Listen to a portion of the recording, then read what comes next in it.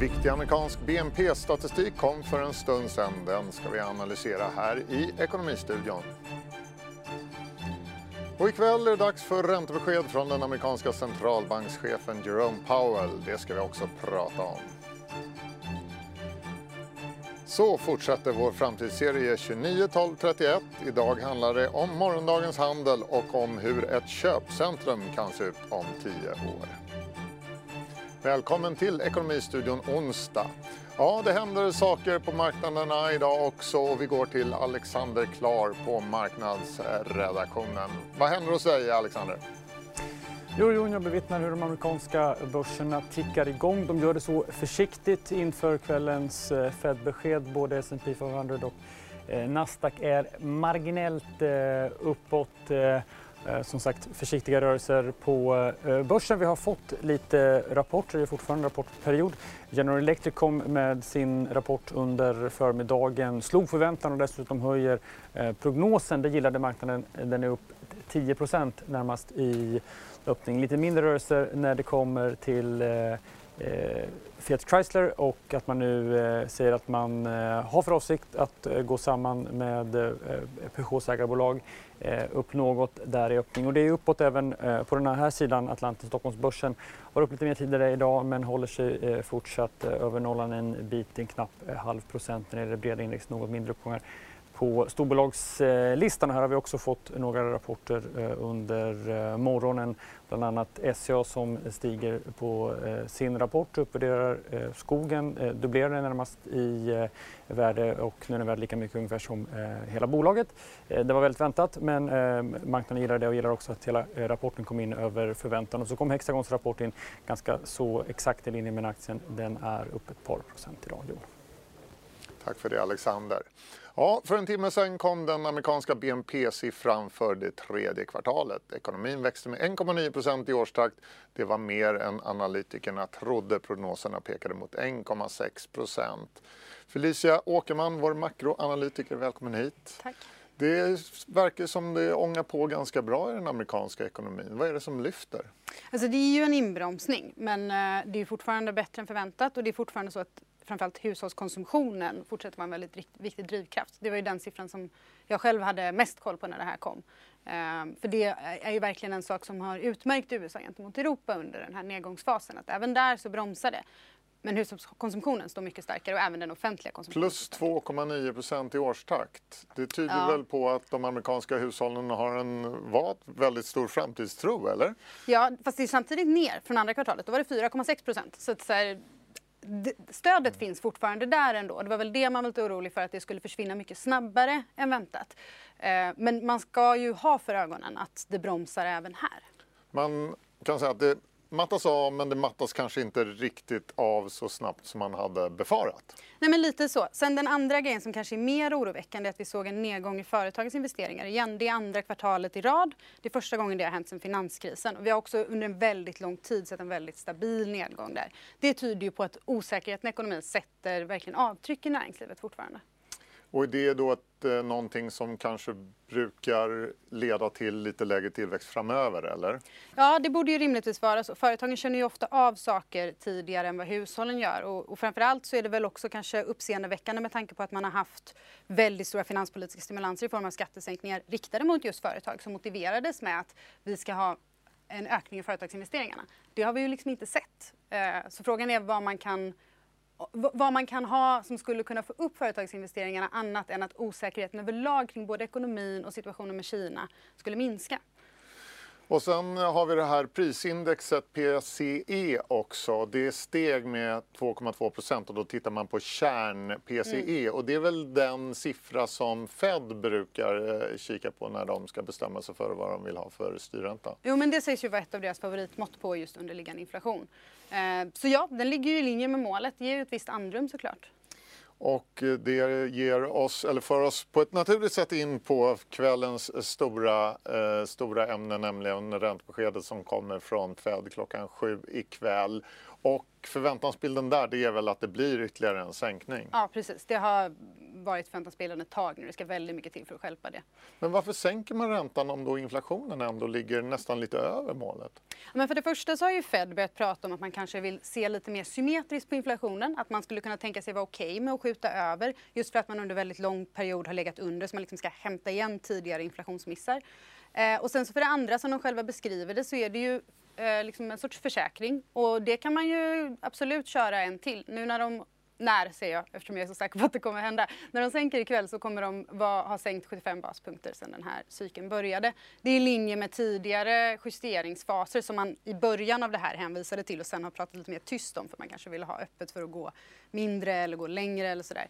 Men det är väl ganska rimligt att man lägger sig där. Och sen är ju det stora frågetecknet, hur ser man på framtiden? Vad är det för typ av uttalanden vi får där? För där är det ju mycket mer oklart. Och det är det du kommer lyssna särskilt noga efter vid Jerome Powells presskonferens. Vi kan säga det också att räntebeskedet kommer 7:00 svensk tid och sen inleds då presskonferensen 7:30. Och ja, vad lyssnar du noga efter? Ja, men man vill ju höra jag skulle gärna höra om de ändrar sin beskrivning av den privata konsumtionen till exempel. Den har hittills beskrivits som stark under väldigt lång tid. Kan det vara så att man viktar ner det till solid? Det blir ju lite så här kremlologi, men det kan fortfarande ge en viss indikation på hur ser Fed egentligen på ekonomin? För väldigt mycket kring beskeden vi får från Fed just nu känns som att det ofta landar i så här, ja men börsen ska förvänta sig mer eller mindre stimulanser eller så. Men det vore bra med lite mer konkreta besked kring vart tror de att konjunkturen är på väg i USA egentligen. Så det tror jag ska bli väldigt intressant att se.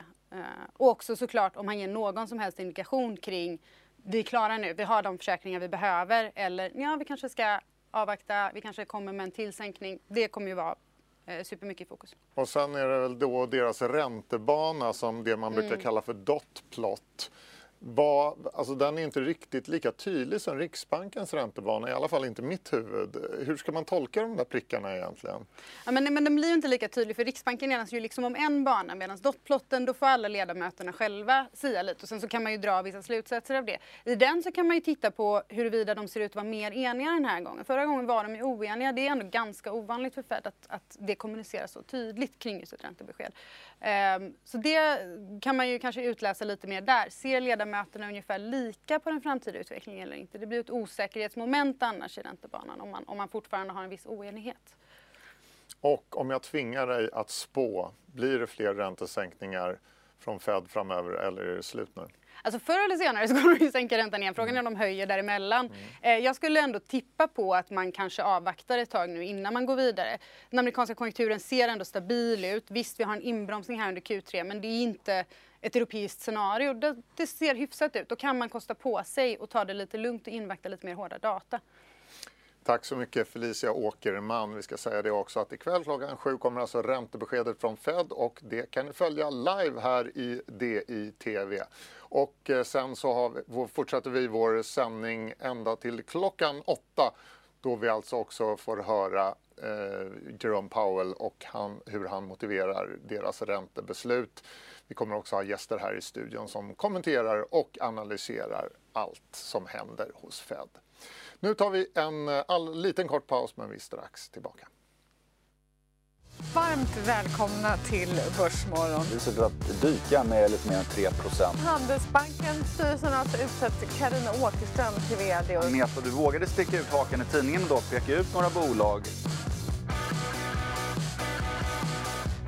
Börsen har reagerat tidigare på det. Tankar om att Swedbank har varit inblandad i penningtvätt i Baltikum. Så är jag väldigt nöjd med kvartal 4.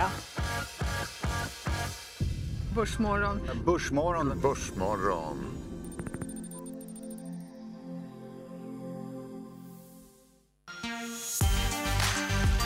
The Weekend sitter och kör Rolls-Royce Cullinan.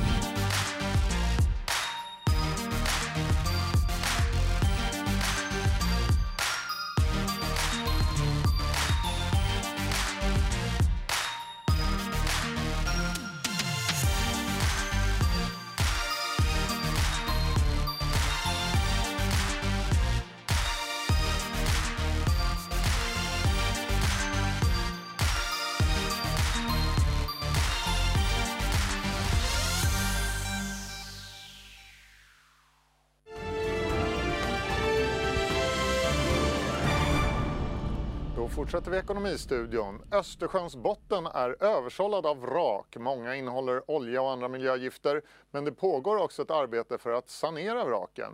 Niki Mekibes berättar mer i det färska avsnittet av DI-TVs magasin Hållbart näringsliv. Det kan vara att det är mycket olja ombord eller andra farliga ämnen. Det kan också vara att det är stor risk att just det här vraket börjar läcka just nu. Vraksaneringen är en del av regeringens satsning på rena hav. Saneringsbudgeten är 25 miljoner kronor om året i 10 år. Men i år har man dessutom fått extra anslag på totalt 44 miljoner kronor. Så går de ner med robotar för att undersöka hur det ser ut på vraket så att det är säkert att dyka på det. Sen borrar man ett hål genom en platta eller en fäst säkerhetsanordning så att man är säker på att ingen olja kan slippa ut under tiden som man borrar. Och i det hålet så fäster man en ventil där man sätter fast en slang där man kan pumpa upp oljan till ytan. It takes a lot from the divers. They are specially trained and educated to work on these high water depths. It takes a very good planning from the diving team. They have limited time on the seabed, only approximately 1 hour. Men förutom olja och så... Där bryter vi det inslaget från DI-TV Hållbarhet. Vi ska gå till regeringskansliet där Daniel Ingmo finns på plats. Han har med sig arbetsmarknadsminister Eva Nordmark som just har avslutat en pressträff om hur Arbetsförmedlingen ska reformeras. Ja, Eva Nordmark, ni vill att kommunerna tar över en del av Arbetsförmedlingens uppdrag. Vad är det kommunerna ska göra? Så långt går vi inte riktigt, men det vi säger det är att vi vill utreda hur de juridiska förutsättningarna ser ut för möjligheten för kommunerna att kunna bidra i ett nytt system där fristående aktörer blir de som huvudsakligen matchar och rustar mot nya jobb. Så det är viktigt att se, är det möjligt för kommunerna att också vara en del av det här nya systemet? Det ska vi utreda. Är kommunerna bäst lämpade att utföra det? Det är ju en diskussion som vi får återkomma till såklart, men redan idag så utförs ju en hel del viktigt arbete utav kommunerna och det finns en hel del viktig samverkan mellan Arbetsförmedlingen och kommunerna som ska fortsätta upprätthållas. Det är en helt avgörande fråga att vi har förmågan att samarbeta mellan Arbetsförmedling, kommun, försäkringskassa, även med privata företag för att se till att vi sätter individens behov i centrum och ser på vilket sätt vi kan stödja den personen att komma i arbete. Är det någonting som kommunerna kommer få statligt stöd för att utföra? Alltså, om kommunerna ska delta och utföra tjänster i ett sånt här nytt system åt Arbetsförmedlingen, ja men då måste ju också kommunerna få ersättning för det såklart, precis som andra aktörer. Men det här ska vi ju titta på nu. Arbetsförmedlingen, de försvinner ju inte helt, ska finnas kvar runt om i landet, men vilket uppdrag är det de kommer att ha kvar? Man kan säga att det är väldigt mycket av det som myndigheten gör redan idag som kommer att finnas kvar. Det handlar ju bland annat om myndighetsutövningen, att kunna bedöma en individs vad har du för status på arbetsmarknaden idag, vilket behov av stöd har du, att kunna också anvisa till olika typer utav, eller bedöma det här stödet behöver du helt enkelt, men också uppföljning och kontroll, att kunna göra arbetsmarknadsprognoser, olika analyser utav kompetensförsörjningsbehoven. Så den sortens uppgifter kommer ju fortsatt att ligga kvar på Arbetsförmedlingen. Det är en stor och viktig myndighet som idag har över 10 000 anställda och det kommer att vara en stor och viktig myndighet framöver. Det är viktigt att säga det. Samtidigt har ju flera kontor stängt och tusentals har fått gå. Kommer ni kunna erbjuda den här tjänsten runt om i landet på alla platser? Det ska kunna erbjudas i hela landet och det är en viktig uppgift för myndigheten att säkerställa en lokal närvaro. Så ja, det ska absolut kunna gå. Och jag vet att det har varit en period nu där det uppfattas ganska rörigt att arbetsförmedlingskontor läggs ner och man vet inte riktigt vem ska man ta kontakt med. Och det här måste vi ju se till att det ordnar upp sig såklart på ett klokt sätt. Det kommer inte att vara så att Arbetsförmedlingen finns i varenda liksom kommun med egna kontor i framtiden. Det är inte det jag säger, men däremot måste man tillsammans med till exempel kommuner, med statliga servicecenter eller andra aktörer se till att man kan samarbeta så att man kan finnas på plats för att möta till exempel en arbetssökande som har ett stort behov, att inte den personen ska behöva resa så långt. Den här utredningen som ni ska göra nu, hade det varit en fördel att göra den innan de här kontoren lades ner? Det kan man alltid spekulera i. Jag har inte tänkt så, utan vi kommer att tillsätta en sån utredning nu, och det är väldigt viktigt att se på vilket sätt kan kommunerna bidra i ett nytt system. Vad finns det för liksom juridiska aspekter på den frågan? Många kommuner har hört av sig till mig och säger att vi vill gärna kunna bidra och vi ska titta på är det möjligt att göra det. Det är en tajt tidsplan som ni har tills den här omvandlingen ska vara klar. Kommer ni hinna? Ja, planen är ju att tidsplanen ska hålla såklart. Det är det vi hela tiden arbetar utifrån. Men för mig som arbetsmarknadsminister är det också viktigt att vi ser till att vi använder den här tiden nu på ett klokt sätt. Och det är därför som jag nu också kommer att bjuda in. När jag får den här rapporten på fredag från Arbetsförmedlingen så kommer jag att bjuda in både arbetsmarknadens parter och andra viktiga intresseorganisationer för att också ta del av deras synpunkter på den här rapporten och på det fortsatta reformarbetet. Det har varit ett turbulent år för Arbetsförmedlingen. Hur har det varit för din del att hoppa in i det här arbetet mitt i när många beslut redan är fattade? Framförallt så har jag ju slagits av att de besök som jag har gjort på olika arbetsförmedlingar runt om i landet, redan min andra dag som statsråd så besökte jag Arbetsförmedlingen i Ljungby. Så att jag har hunnit vara ute en hel del på olika förmedlingar. Och det har slagits över, det är ju den fantastiska liksom, lojalitet och arbetsglädje som ändå finns i Arbetsförmedlingen på många håll, och hur man så professionellt och engagerat ändå försöker bidra så gott man kan i en tuff situation. Så jag har framförallt imponerats av att möta personalen på Arbetsförmedlingen. Tack så mycket. Arbetsmarknadsminister Eva Nordmark där om hur Arbetsförmedlingen ska reformeras, och hon intervjuades av Daniel Ingmo på vår systerkanal Expressen TV. Vi ska också säga det att vi såg ett inslag om vraksanering ur hållbart näringsliv här tidigare. Vi var tvungna att bryta det för den här intervjun, men ni kan se hela programmet Hållbart näringsliv på di.se såklart.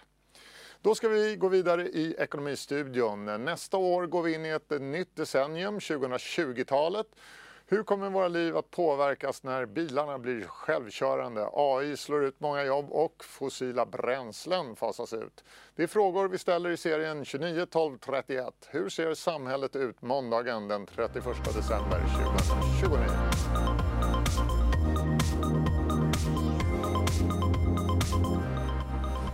För onsdagen handlar 29 12 31 om AI. Idag ska vi prata om framtidens handel och hur köpcentrum kommer att se ut. Jag pratade med Kajsa Hernell, vd på köpcentrumorganisationen NCSC, om vad som väntar det kommande decenniet. Det har ju naturligtvis en stark påverkan.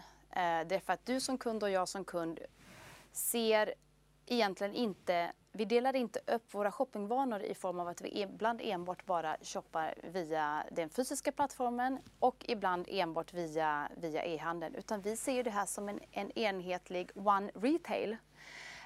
Men naturligtvis så påverkar det i form av att man som kund idag snarare hellre vill uppleva saker i ett köpcentrum. Så att ett köpcentrums hyresmix idag ser ju annorlunda ut än vad det gjort tidigare. Idag finns det fler inslag i form av service, i form av, vi talar food and beverage, vi talar vård och omsorg, vi talar tatueringsstudior, frisörer, allting. Och bibliotek och som sagt tandläkare, och det är en annan typ av hyresgästmix. Det är en annan mix. I USA talar man ju om köpcentrumdöden. Kommer den hit också? Det påverkar, men vi ser absolut ingen så kallad köpcentrumdöd. Utan det är tvärtom. Vi har ju snarare vänt siffror så att nu är det positiva siffror. Men ofta ser man ju när man går genom köpcentrum så ser man ju tomma butiker och snart öppnar något spännande här och sådär. Och det är ju en naturlig del av hela den så kallade, när man har x antal vakanser, det är helt normalt. Och det gäller också att ha ett köpcentrum och en allmän plats som är levande. Och då bygger det mycket på, då är det bra med en rotation av hyresgäster. Det har byggts en hel del köpcentra, Mall of Scandinavia inte minst här i Stockholm.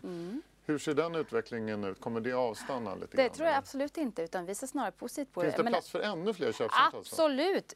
Nu i år öppnar till exempel Kungahälla nere utanför Göteborg. Så att det byggs stora och öppnar. Jag ska åka till Finland, Helsingfors nästa vecka för att öppna en gigantiskt köpcentrum som heter Mall of Tripla. Så att det byggs och öppnas kontinuerligt. Du är inte orolig för att det inte kommer finnas kunder för alla dessa Absolut inte. Därför att relevans, nej absolut inte. Därför att det vi ser är att relevansen för en fysisk handel är större om någonsin. Och det är ju det vi börjar upptäcka nu också i form av stora e-handelsaktörer. Jag menar, Amazon, vi har flera exempel på som öppnar en fysisk butik. Så att den fysiska kontakten börjar snarare bli, jag tror snarare tvärtom, att i takt med att digitaliseringen breder ut sig så ökar det fysiska mötet. Och det ställer å andra sidan krav på att retailer och köpcentrum är uppbackade med välutbildad personal så att servicenivån på servicen, servicekravet, det ökar.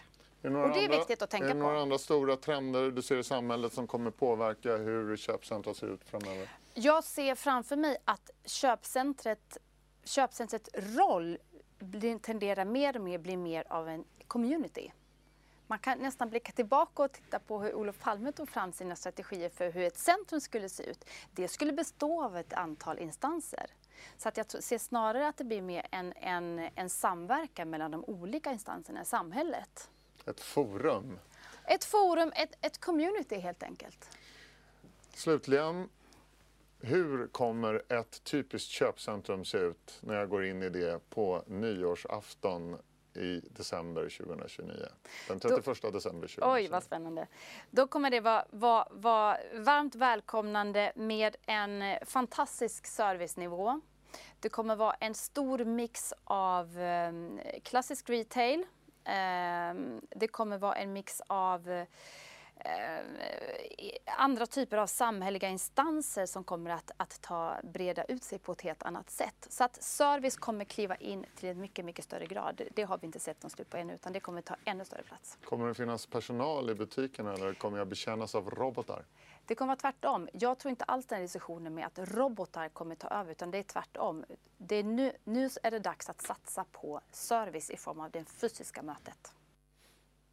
Det där var Kajsa Hernell, vd på köpcentrumorganisationen NCSC som jag intervjuade tidigare i veckan. Det är därför jag inte har samma kläder på mig. Det vill säga, jag har inte varit ute och bytt kläder rekordsnabbt sedan det inslaget spelades in. Vi har kommit fram till sista raden och där handlar det om resor, närmare bestämt Vingresor. Hotellmiljardären Petter Stordalen tar över Vings verksamhet i Norden tillsammans med riskkapitalbolagen Altor och TDR Capital. Det blev klart idag. Ving ingick i den konkursade brittiska resekoncernen Thomas Cook. De nya ägarna tillför 6 miljarder kronor i kapital för att driva Vingresor vidare. Där har ni dagens siffra 6 miljarder. Nu närmast i DTV blir det Closing Bell. Det börjar som vanligt 15:20. Ekonomistudion är tillbaka imorgon 14:30. Men vi vill påminna om att ikväll klockan 19 då kommer det ett räntebesked från Federal Reserve och det ser ni live här i DTV. Det följs sedan av en presskonferens med Jerome Powell, Fed-chefen, som börjar klockan 19:30. Det sänder vi också här i DTV. Missa inte det. Hej då!